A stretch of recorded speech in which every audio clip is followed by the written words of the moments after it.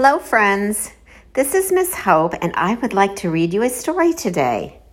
The story is called While Shepherds Watched, and the author of the story is Jenny Fleetwood, and it's illustrated by Peter Malenzuk, and it's published by HarperCollins. Now, many times we think about all the people who were around baby Jesus, and maybe what it was like for them and what they would have seen and felt. Well, this story, While Shepherds Watched, is told from one of the shepherds. Matthias shivered with excitement. Today was his birthday. He was 8 years old, and tonight, for the first time, he would spend all night in the fields with the other shepherds. It got dark suddenly. One minute, Matthias could clearly see the rocks and grass blades on the hillside. The next, even the sheep were just shadows. He pulled his sheepskin jerkin closer and felt for the satisfying shape of his new whistle. His father had carved it as a present, and Matthias was very proud of it. The sheep were drawing closer together, huddling for warmth in the lee of the wall. But one sheep stood apart from the rest. "What's the matter with that one?" Matthias asked.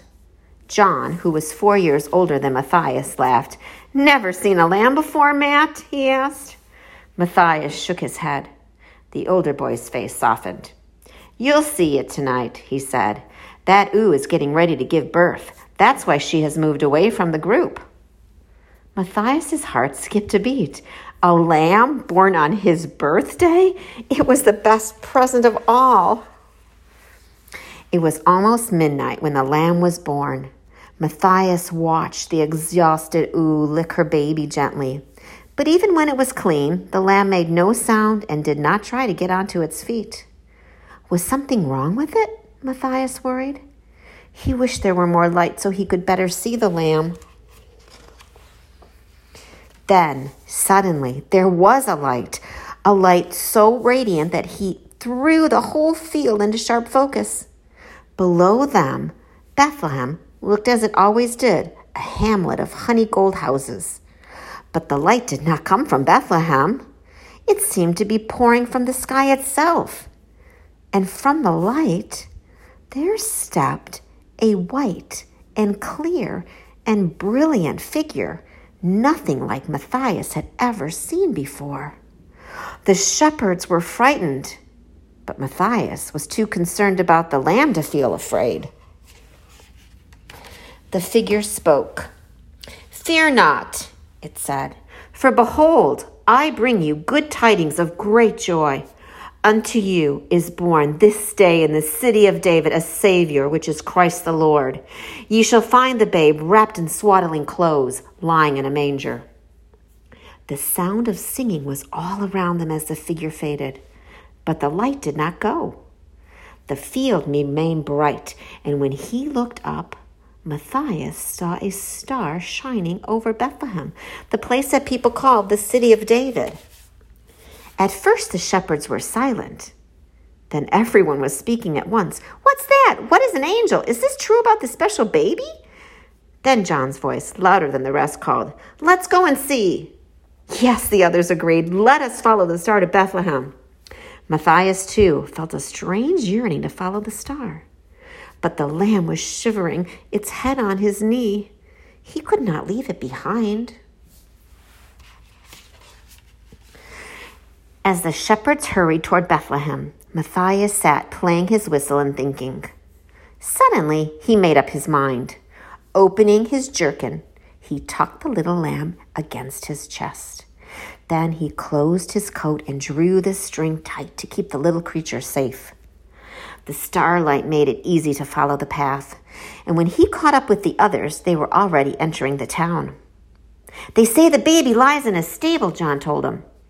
"But a stable is for animals," said Matthias, hugging the lamb closer. "There was no room in the inn," John explained. They joined a stream of townsfolk pressing down on the dusty track. When they reached the stable, they were part of quite a crowd. Matthias hung back, but the people behind him were pushing hard, and he was soon jostled through the doorway.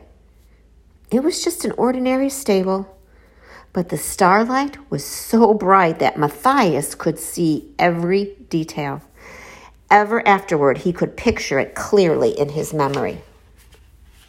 There was a donkey and a cow and a few goats. Hay stood in bales, its sweet scent filling the air.